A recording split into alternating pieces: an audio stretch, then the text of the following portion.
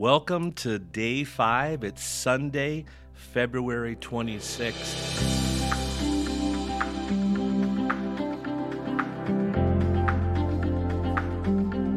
It is the first Sunday of Lent, and this is the Daily Pause, a podcast that is dedicated to waiting on God. Now, we say 40 days of Lent, 40 days of waiting on God. How does that work? And because as you can see on the calendar, everything from February 22nd till April 9th, that's like 49 days or something, I think it is. Well, it's because we start, and Lent actually recognizes Monday, Tuesday, Wednesday, Thursday, Friday, and Sunday, today, is always a day of rejoicing, a day of celebration. It's the Lord's Day. And so if you're fasting, it's a day that you don't have to fast, and then you enter back into that waiting on Monday through Saturday, which makes up those 40 days of waiting on God. So we're going to do that again. I'm back again with Pastor Brenda Randall. Hello. And she's going to be reading for us again. We're very grateful it's Sunday. We get to be together as a body to worship, whether you're online or you're at one of our campuses. We're just grateful that we get to be together. But we're going to begin today, like we always do, with just a few moments of quiet, of silence, just waiting on God. If your mind wanders, just call it back. Say, Lord, I'm here, I'm listening, I'm waiting, I want to receive from you. Let's begin now.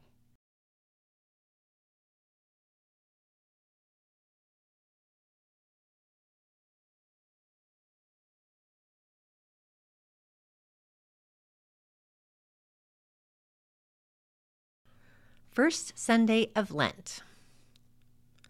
Now after John was arrested, Jesus came to Galilee, proclaiming the good news of God and saying, "The time is fulfilled and the kingdom of God has come near. Repent and believe in the good news."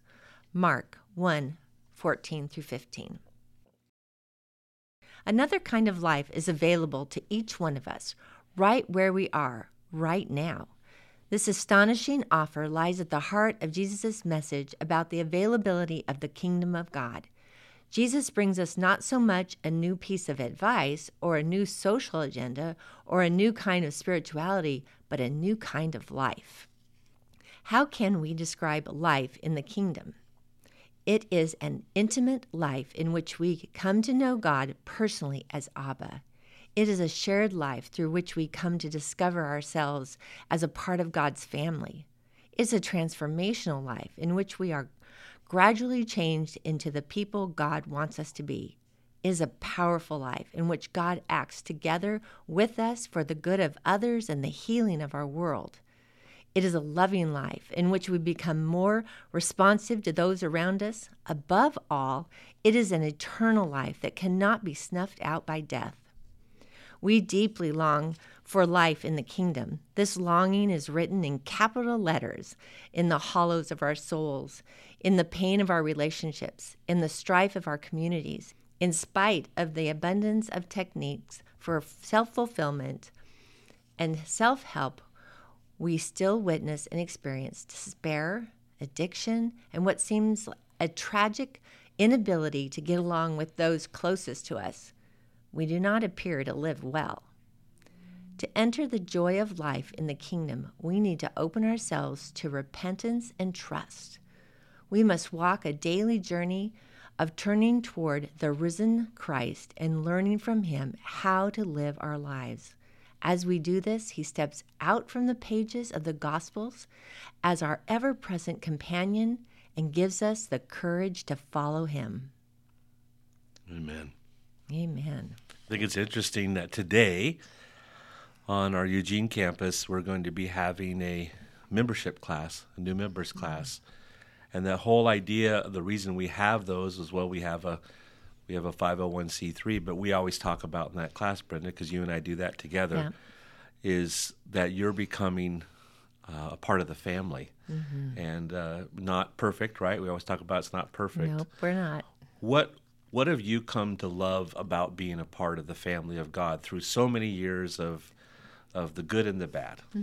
Oh, there's so much. I was just sharing with a friend the other day that growing up in the church, in the family of God.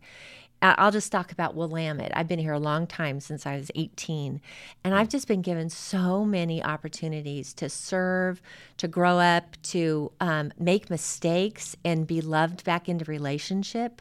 When Bill and I led youth ministries for a while, junior high, we didn't do so well right at first, but parents loved us back into relationship. We learned what it meant to mend bridges, and we also learned how God loved us right where we're at and teaching us, and then just so many great experiences along the way. Being in the family is just growing up together and being loved and having the opportunity to love in return, and it's so important. Yeah, it's interesting you would be the one to read this one today, because I see you as someone that is ultra passionate about people belonging. Mm-hmm. That's like a big rock for you. Keep track of everybody around here.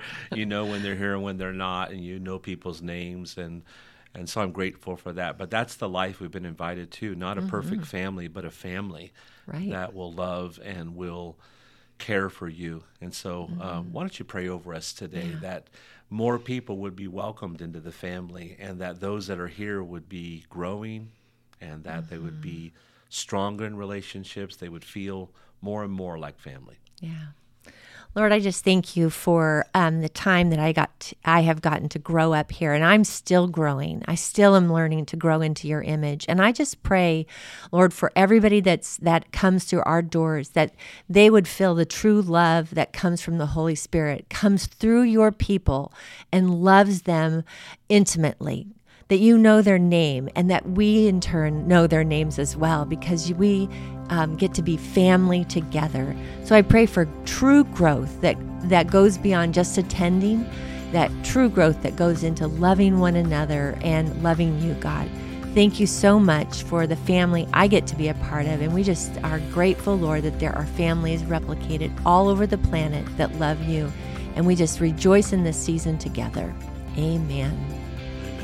Thank you so much, Brenda. Absolutely. It's good to be with you, and everyone else, it's good to be with you too. Until next time, bye-bye.